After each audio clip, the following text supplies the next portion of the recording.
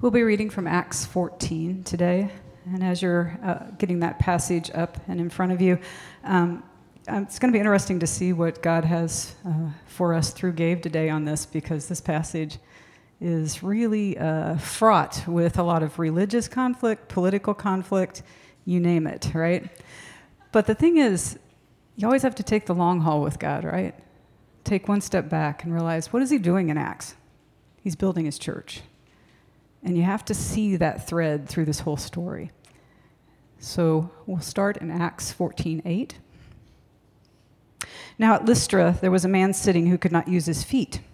He was crippled from birth and had never walked. And he listened to Paul speaking. And Paul, looking intently at him and seeing that he had faith to be made whole, said in a loud voice, "Stand upright on your feet." And he sprang up and began walking. And when the crowd saw what Paul had done, they lifted up their voices, saying in Lycaonian, "The gods have come down to us in the likeness of men." Barnabas they called Zeus, and Paul Hermes, because he was the chief speaker. And the priest of Zeus, whose temple was at the entrance to the city, brought oxen and garlands to the gates and wanted to offer sacrifice with the crowds. But when the apostles Barnabas and Paul heard of it, they tore their clothes, their garments, and rushed out into the crowd and crying out said, "Men, why are you doing these things? We also are men of like nature with you.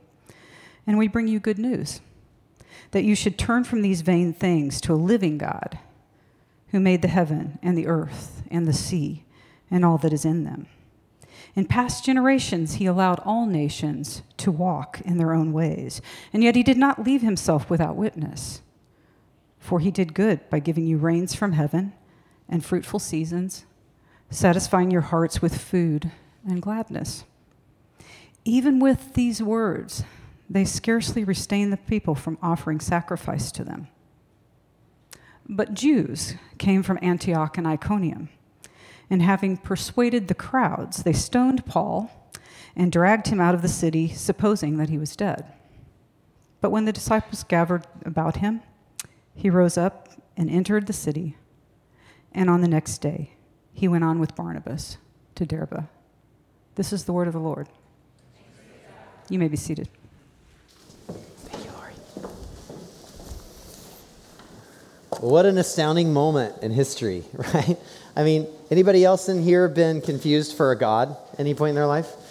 Allison, did I see that hand? No, I'm just kidding. No, I mean, none of us. Like, this is truly astounding. I mean, these folks at Lystra are just, they've lost their minds. They're basically like a 13-year-old girl at a Shawn Mendes concert. Some of you got that, some of you didn't. It's okay, it's fine. But listen, you have to understand and kind of put yourself in their shoes, and don't be too hard-pressed against the way in which they respond. I want you to imagine this. Think about this, okay? You know this guy who was born, and he's never been able to use his legs. He was born lame. Let's just call him Larry, because that seems right. Like lame Larry from Lystra. Like it has a ring to it, right? So let's just imagine that's what's happening. And then Paul and Barnabas, they come into Derbe and they're proclaiming the gospel, this good news about what God has done through this person called Jesus and that he's defeated death. And then suddenly Paul and Larry, they kind of, catch each other's eye. And Paul sees something in Larry. Larry sees something in Paul and this broader message that he's been proclaiming. And then suddenly Paul's like, "Larry, get up." And like a third grade boy ready for recess, he springs up and suddenly is walking like a pro. And people, they lose their minds, right? They're like, "Get the cow, get the cultic priest, get your Cutco knives. Like it's time for barbecue. And we're going to, worship Paul and Barnabas as if they're Zeus and Hermes." And this is the way they saw the world. Surely if this happened, I mean, we've known Larry all of his life, and now he's walking, and now he's like going around as if life is usual for him to just kind of go about life walking. And so they begin to worship, and Paul and Barnabas do everything they can, every single thing they can to muster up the strength to tell them, "Don't worship us. Don't play your sacrifices to us." And as you keep reading, as you heard read this morning brilliantly by Lori, in Acts 14, suddenly the crowds shift. And this group from another town has such a big beef with Paul that they come across towns and they stir what were these, the biggest fans of the gospel and what God has done through Paul and Barnabas, and they become some of the greatest enemies. And they stone Paul, and they drag him out of the city. And you got to imagine this, like Paul must have been so mutilated, so bloodied, so disfigured, that they thought he was dead. And these people aren't fools. Like Paul was so beat up that they thought he was dead. And then so they leave his body to rot out in the sun, and they go back into the city. As we read, Paul wasn't dead. And what's totally amazing to me, what I can't find just words to describe, but I will because I'm a preacher, is what Paul does when he gets his legs back, when he starts to get his energy again. When he finally gets this second or third or fourth lease on life, I mean, this isn't the first brush up against near-death experiences for Paul. What does he do next? He and Barnabas do some of the most life-changing, world-altering, life-impacting work that you can do with your life. And look at what they do. If you haven't already, turn with me to Acts chapter 14. There in verse 21, which is found on page 923 of our community Bibles. And we read this.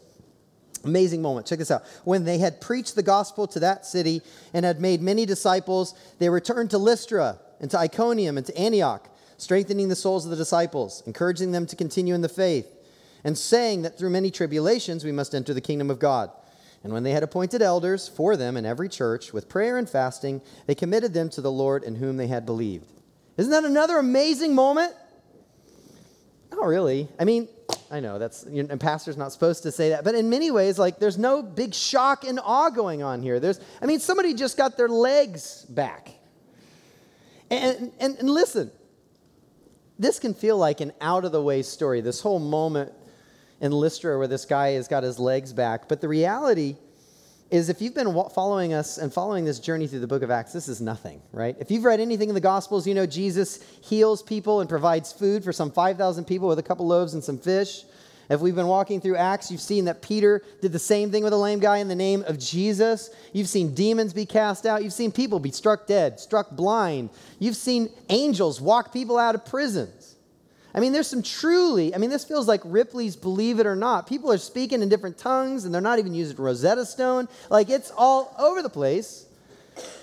And as far-fetched as that feels, listen, if you're a follower of Jesus, if you're someone who says, listen, Jesus died, and for some reason, there were people who were closest to him who actually abandoned him when he died on the cross, but 3 days later saw something, said that they saw Jesus physically resurrected, that they touched him, that they ate breakfast with him on the beach, and were willing to die for that testimony instead of recanting that testimony, and has been the foundation of the faith ever since. And the rest of this is gravy. And then you come to this amazing, not really amazing moment where you come to church meetings, organizational structure, and leadership development. And for many of us, this is like the spot when you're reading devotionally, you're like, okay, on to the next story. Okay, what is this going to do in my life? I want to see the power of God at work. And here, we so often, at least for me, I won't put this on you, but at least for me, sometimes when I come to these moments, I just want to skip past them because I want to see what God's doing, forgetting that this is at the heart of what God's doing in the world.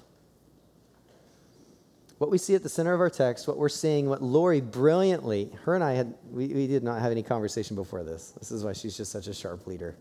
She always knows way before I do what's going on. But what we see, and at the center of this text, and what we need to better understand when we leave here today, is that God isn't just about multiplying moments, these amazing moments, but establishing a multiplying movement. God isn't just about multiplying moments, but establishing a multiplying movement. And then often this establishing of a multiplying movement is all the stuff that's behind the scenes. It's the quiet, the often overlooked or underserved. It's those that many times don't even get any credit, but are the very backbone of what God at the very center of what God is doing in the world. God isn't just about multiplying these amazing moments, but multiplying or establishing a multiplying movement. And I want you to think about the reason why you and I are here this morning. We've been asking this question again and again as we've been walking through the book of Acts. The reason you and I are here today, some 2,000 years later, some 7,000 miles away from the place of origin, isn't because of a few amazing moments where a couple really extraordinary individuals did a couple things. The reason you and I are here today is because God has been working through an amazing movement of people and multiplying his influence this world over through a little movement called the local church. He's not just about multiplying these amazing moments that bring shock and awe and sometimes can fizzle to nothing, or as we saw in Lystra, be completely misconstrued, but about establishing this multiplying movement this world over. And listen, I don't know about you, but oftentimes I find myself just looking for that next spiritual experience. I want God to feel real in my life, and that's not bad. I'm not trying to bash on that at all. We should be asking God to answer our prayers. We should be looking for ways in which the creator of the world is engaged in his world and engaged in the lives of his followers, for sure. But what we need to understand is that those amazing moments we want to see take shape and take life in our life, those moments are for you. Once again, not bad, but those moments are for your faith, your joy, your hope, and that's good. But what about everyone else? By that I mean, what about the people you don't know? What about the people, let's say God takes you out of Kansas City in one way, shape, or form. What about the people who come after you? You see, God isn't just about multiplying amazing movements, as good as that is and as much as he is involved in that, but God is about establishing a multiplying movement, and this movement is for everyone. The people you may never be able to reach, the people who will come after you, the people who need to hear the gospel and what God is doing in the world, the people who can be catalysts for common good initiatives this world over, as the church has continued to be for over 2,000 years. God is about a movement. And this movement is for everyone. And listen, if we don't lean all into what God is doing through the local church, you're going to get to the end of your life and you're going to look over the history of your life and you're going to see all these amazing moments, as amazing as they are and as good as they are, but they will die with you. And God wants your life to be about something more. He wants to meet you. He wants to care for you. That's good, yes. But he wants to work through you for a dynamic good that's way bigger than anything you can do on your own. He wants to work through a movement that outlasts you and outreaches any one of us. And this morning in our text, we're going to look at this multiplying movement. And we're going to look at 3 catalytic multipliers that have always been at the heart of the church, and a movement that outlasts any one of us, that has lasted now for 2 millennia and will continue to last more and more until Christ returns. We're going to look at 3 multiplying areas that have always been true of the historical church, and we pray continues to be true of us. And so this morning, we're going to look at what it means to lean all in to this multiplying movement together today. So if you haven't already, would you please turn with me in your Bibles to Acts chapter 14, beginning there in verse 21. And the first thing we actually see, that if we want to lean all into this multiplying movement, the first thing that we should be about in one of these key multipliers is multiplying disciples. And we see this right here in verse 22. Paul and Barnabas, they go strengthening the souls of the disciples, encouraging them to continue in the faith, and saying that through many tribulations we must enter the kingdom of God. Now, when you see these 3 key words, strengthening, encouraging, tribulations, does that sound like a flash in the pan, short-term, immediate, and instant gratification? No. You see, Paul and Barnabas aren't just about, making converts. They're not just interested in introducing people to Jesus, but making disciples and helping people know what it means to follow Jesus in every nook and cranny of their lives. Not just a moment, but a movement. One of the things that gets me so excited, it's one of the most exciting things when I think about amazing moments, is when people who don't know Jesus finally begin to know Jesus and know that good news is true for them. Like, the good news goes from good news to amazing news. I can't believe this is news for me. News. In college, there was a moment where I got together with a group of friends and we went around to the Ohio State University, which, growing up in Columbus, Ohio, if you've ever gone to a graduation, the definite article, the, gets real old real quick. Like, and Johnny is going to the Ohio State University. And then you feel bad and he's going to Ohio. Like, then there's like this other one, you're like, sorry, buddy. Or Miami. That sometimes wasn't better. But anyway, we were walking around. That was pointless. We're walking around the Ohio State University. And there was this young girl. She was sitting on like a blanket reading a book. And because, I wanted to tell her about the gospel, I interrupted her perfectly good day.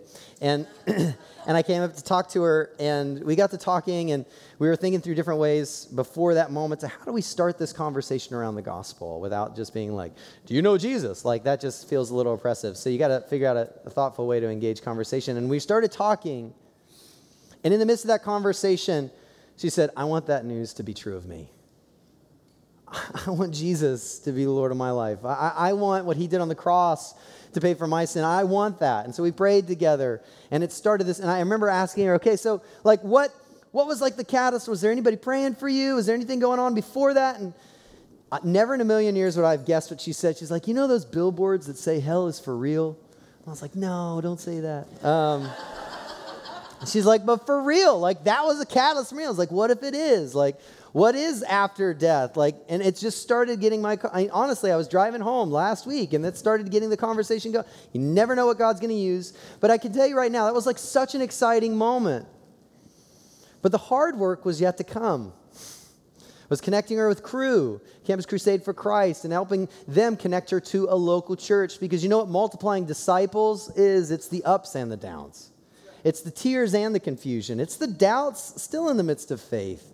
It's admitting the tribulations that Paul says be ready for when we want to enter the kingdom of God, which means how God is reigning supreme over every nook and cranny of our lives and the world this over.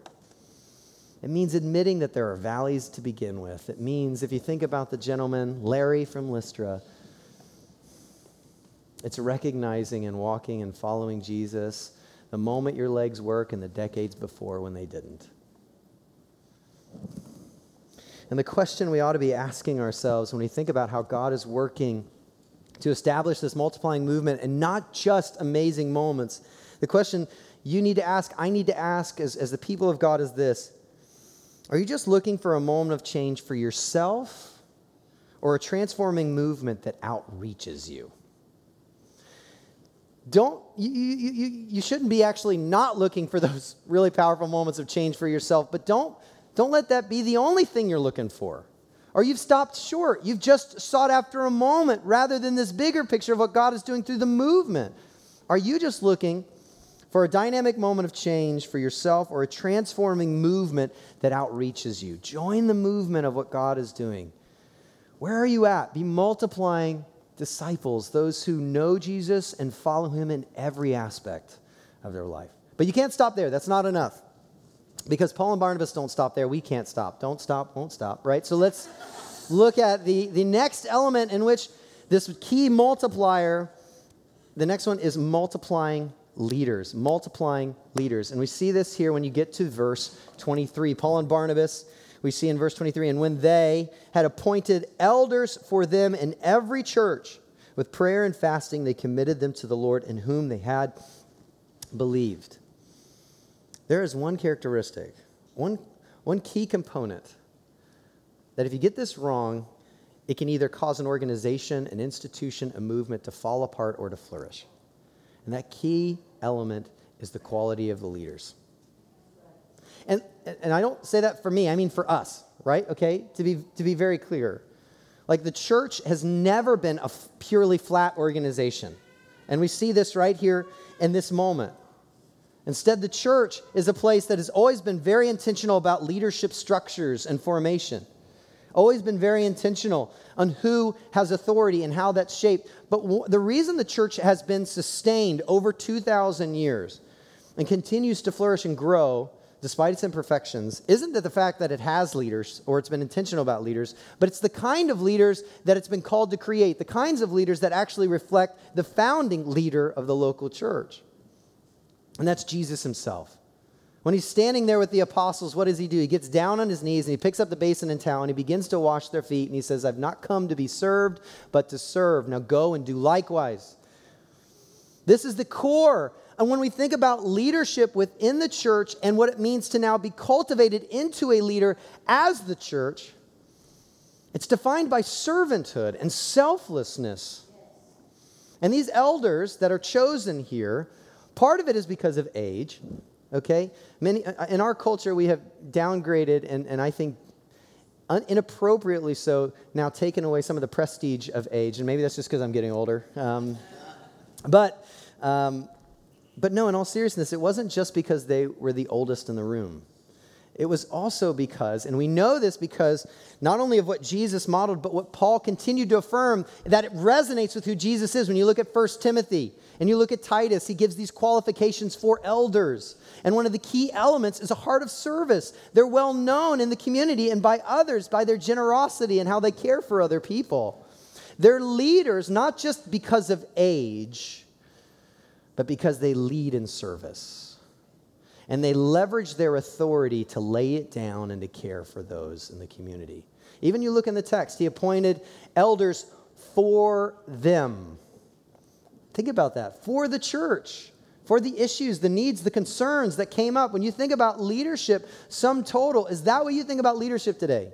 Doesn't that still feel quite countercultural 2,000 years later? That leadership, even though there is not a flatline organization, it's been flipped on its head, that the greatest leaders are those that serve the most, and those who serve the most actually have the greatest pedigree to lead the most. Is that what we think of leadership in our world today? Even when I was thinking about Sarah this morning, and she's going to hate that we keep doing this to her, but it's a brilliant example already on display of asking the question, what does it look like for me to serve in the midst of our community and to join up with a great organization? That's why we have Raisers, as a place to navigate what God has given you. Not that you can build yourself up and find a place that people can look at you, but use those gifts and those talents to serve our community, to serve the world, to glorify our Father in heaven, and to promote Jesus Christ in the gospel. And so when you think about leadership, and this is so crucial to this ongoing, sustaining movement that will outlast us and outreach any one of us, the question I want you to ask yourself is, are you looking for a moment to be esteemed in the church, or be a part of a movement that invites you to proactively serve, which usually means not a place of prominence, but a place of obscurity? What are you looking for? Some of you are type A personalities to the nth degree. What are you looking for? Are you looking for a place that you can be esteemed, honored, bolster your ego? Or is this a place, is this a movement that you see inviting you to proactively serve, no matter whether it's in the limelight or in the back shadows? Join the movement. Multiply leaders in the ways in which we've been called to do so. But we can't stop there. That's not even enough. Yes, multiply disciples. Yes, multiply leaders. But there's something so crucial, this third multiplier, that if it does not exist, leadership formation and discipleship pathways will utterly fizzle. And they will not be sustainable. And the third multiplier is multiplying churches.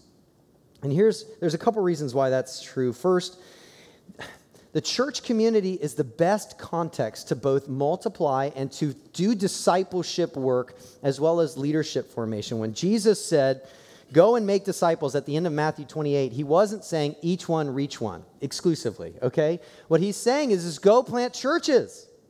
Go create communities. Never saying less than each one reach one, but it's about this community formation, about engaging one another and now supporting and encouraging one another. Because listen, whether you realize it or not, you are being formed and often deformed by broader cultural values. You don't even realize how deeply they've seeped into your bones. You're being formed and potentially deformed by family of origin cycles of destruction. You may be formed or deformed by the broader ads who aren't helping you get what you know you really need, but are often forming the ideas and what we think we want because they tell us that's what we want. You're always being formed, whether you realize it or not. And what we need is a community where actually we have a space where brothers and sisters in Christ can strengthen one another and encourage one another in the faith, the truth about the world, when the lies of the world seem so appealing and way more accurate than the truth that we see portrayed in the gospel. We need a place where newcomers can feel welcome, not overly awkward. We do our best, but we're still awkward. But like a place where we can actually have a beachhead to actually engage the community in thoughtful ways. I remember when we were planting the downtown campus and we were thinking through, should we just get a Sunday-only space? Should we do like a full week space? Should we lease? Should we buy? And we asked the Crossroads Community Association. Some of you know this story. We said, hey, to be a good neighbor, what do you think we need to do? Because we want to listen to the community. And they said, hey, could you buy or lease a space in our neighborhood and fix it up? Oh, really? That's what you want? That would be huge for us. Could you do that? Make our space more beautiful? And let's put down roots. Like, be here for a while. We need you to be here for a while. And we think that means you should buy or lease a building and make our community a lot more beautiful. They weren't Christians. This was their perspective on what it means to love them, our neighbors. And we need that space. We need to be a community where we can encourage one another, lay down roots, and have an open door, because you never know how people are going to find this place. You never know who you invite and why they're going to come, but we need that space. And that space is the church. The second reason why multiplying churches is so important is that this is the only way that the movement goes on beyond us. This is the only way, whether God takes you in one way, shape, or form out of KC, local churches. God, I get hit by a bus tomorrow. Or anybody else. The way that God continues to have this faithful presence generation after generation isn't focused in on an individual, but it's the faithful presence of his church over time. And you begin to see the ripple effects and actually the trust you get from oh man, they've been in the community for a while. They've been doing these things in the community for a while. We should see why that is. Because who knows, you might, when you move away, you've been inviting a coworker or a family member or a neighbor, excuse me, and then you move away, and then they finally, something happens in their life, and you know what? I was talking with them, and I remember them inviting me, and I've got these questions, and I'm curious if maybe the church that they were plugged into might have some of the answers, and I'm curious about this Jesus person and really what this means for my life. Is this place going to be available to them when you're gone? Is this community going to be here when you're gone? This is the only way the movement goes on after we're gone. And I love in verse 23, when we read, they appointed elders for them in every church. This is something that was common, and every time a church was planted, you saw the multiplying of disciples and the multiplying of leaders to carry on the sustaining mission for the long haul. These ecclesias. This is the same word that Jesus uses in Matthew 16 when he says, not even the gates of Hades will be able to overcome my ecclesia. Right? This community with these shared values centered on the person and work of Jesus Christ going the long haul. I'm convinced, and I don't remember who said it was somebody really smart some point along the way. So there you go. This is really trustworthy. No, but seriously, this is a great phrase, and I've seen it now. Nothing ever changes without individuals. But nothing ever endures without institutions. Nothing ever changes without individuals, but nothing will endure without institutions. Why? I love the way pastor and theologian Tim Keller puts it this way. He says, there's only so long that you can meet in the park in the open air. And part of that we experienced this morning, quite frankly. Some of you know we have lost our kids' space up there above the former sundry for at least a period. And it was raining this morning. And for you, rain might seem like nothing because we have this space in here. But our kids are actually meeting out there at 9 o'clock in a tent. So every time it rains, I think we might not have a space for our kids. Open air park. It only lasts for a little bit until people say, well, I don't know if they're going to have something. I mean, so space matters. And then job descriptions and benefit packages matter because you can only write back to mom and ask her to send you a check for so long. People have to be paid if you want to keep the movement going. Job descriptions are crucial if you want to have ownership of different roles in keeping this movement going. Then a good movement understands, okay, what are the shared values and what's the mission statement? Because if you change your mission every week, you won't be around for a month because nobody's going to know what you stand for. And so the best movements actually institutionalize. And I know that's scary. There's big dangers as to once people start getting paid out of an institution, do they just work to help support the institution? That's a danger anywhere. But listen, even with that, the only way that this movement goes on beyond you or me is if this movement has institutional legs for the long haul. and impacts generation after generation after generation. That's the truly selfless impact. When it's not even about you anymore, but it's about the people you may never even meet. That's what it means to be about not just a moment, as amazing as they are, but about this movement that goes beyond who you are. And so I want to ask this question this morning, just as you think about where you're investing your time, as you're investing kind of your energy, is it just focused in chasing after those amazing moments? Or are you pursuing and helping bolster a multiplying movement? Another way to put it is like this: where are you settling for moments instead of, or rather than a movement? Where are you settling for moments rather than a movement? And moments are good. Once again, moments are really good, and I hope they continue to impact each one of us. I hope you continue to have these amazing moments with God, but they're stepstones, even these little stepstones, and a cross-generational movement that's been going on for 2,000 years. And even as I started thinking about that question, like, where are you settling? I felt like that was a bit too ambiguous and not even capturing as deeply as what we see here in the text. So I went a little bit further in helping clarify this. Here's another question. As you look across your life, you look across your calendar, you look across your bank account, ask yourself, am I investing in this movement today where another will receive tomorrow? Investing today so that someone else will actually get the benefit of my investment. You know, one of the common conversations, you know, we're real, right, as a church. Wow, I just felt really cheesy saying that. But here it is. You know, one of the most common conversations I have with folks, and some of you may be here for the Challenge Conference. It's a youth conference, part of EFCA. Welcome, welcome. There are different points in life where it just feels like life is really transitory. Like there's a lot of fear to commit. There's always fear to commit broadly. But especially in an urban context, there's the question like, okay, what if I'm not here in a year? What if I'm not here in a couple weeks? I've got a relationship that's really fragile. Gabe, I don't know how long. I don't know how many times I've heard this. Gabe, I don't know how long I'm going to be in KC. It could be a couple months, a couple years. And so in that process, you come week in and week out looking for a word, a moment of encouragement, and that's good. And you should want those things. And I hope that becomes a place for that. But I hope that's not all you pursue. Because if you're just here for a moment, and just to get a moment for however long you're here, you're missing out. You're missing out. Because I want you to understand, we're bringing all of this up. The text is bringing this all up. The reason we have this laid out in Acts isn't so that the church later can manipulate you and get something from you. No. The reason this is laid out is because God has so much more for you.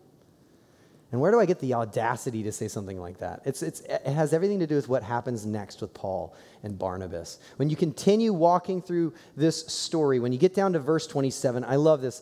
What's fascinating is they leave, they help plant these churches, and then they're just like, I'm out. You've been committed to the Lord you believed in, have a good time, you're going to do great. And they're like, no, Paul, wait. But he goes back to the church that sent him all the way back in Antioch. In verse 27, this is what we read. And when they arrived and gathered the church together, listen to this, they declared all that God had done with them and how he had opened a door of faith to the Gentiles. I love that phrase.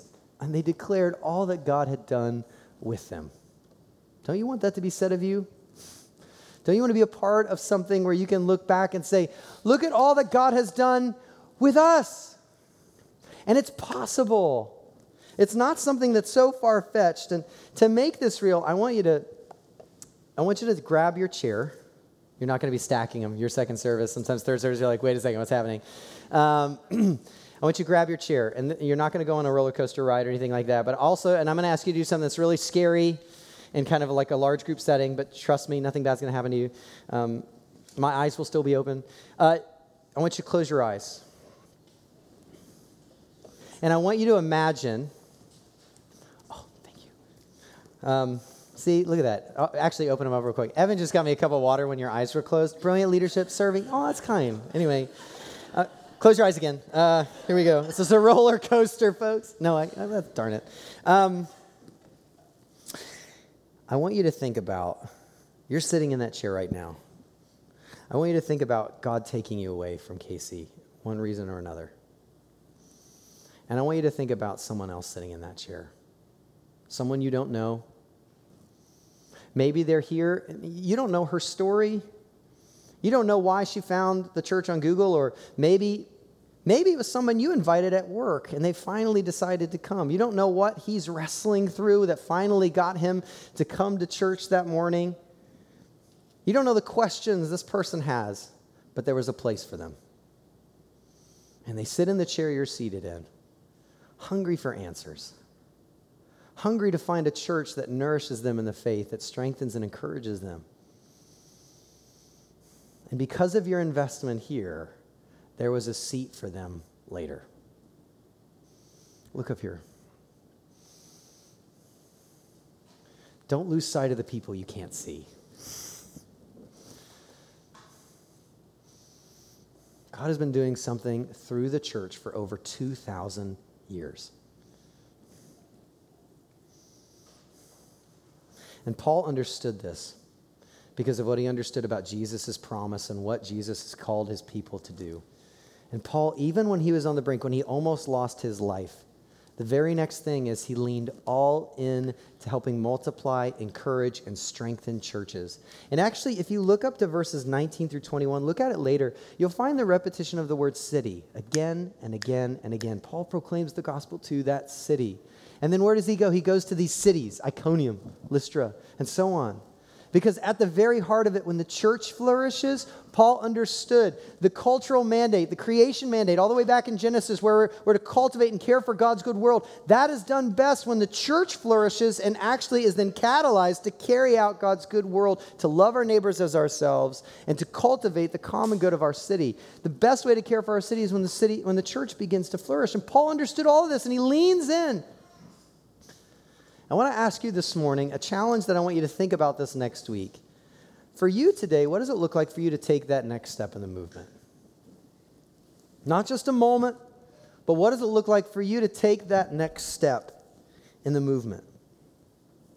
Maybe for some of you, that's serving on a Sunday morning. Maybe for some of you, you haven't been contributing financially to the movement of what God is doing through the local church. And there's a percentage in your mind, you're like, okay, I'm going to start engaging in that way. For some of you, it may be joining a community group this fall. Finally, okay, I'm going to let people in and I'm going to give myself to other people relationally, open myself up. Okay, maybe I'm going to engage with Raisers and have a better framework in how to follow Jesus in all of life. Maybe it's becoming a member of this church. Maybe, just maybe to be like Sarah, where you're learning, engaging some of these tools and you're engaging with other strategic partners that are partnering with the church in this dynamic movement in the world. Maybe it's responding to my emails. Sorry.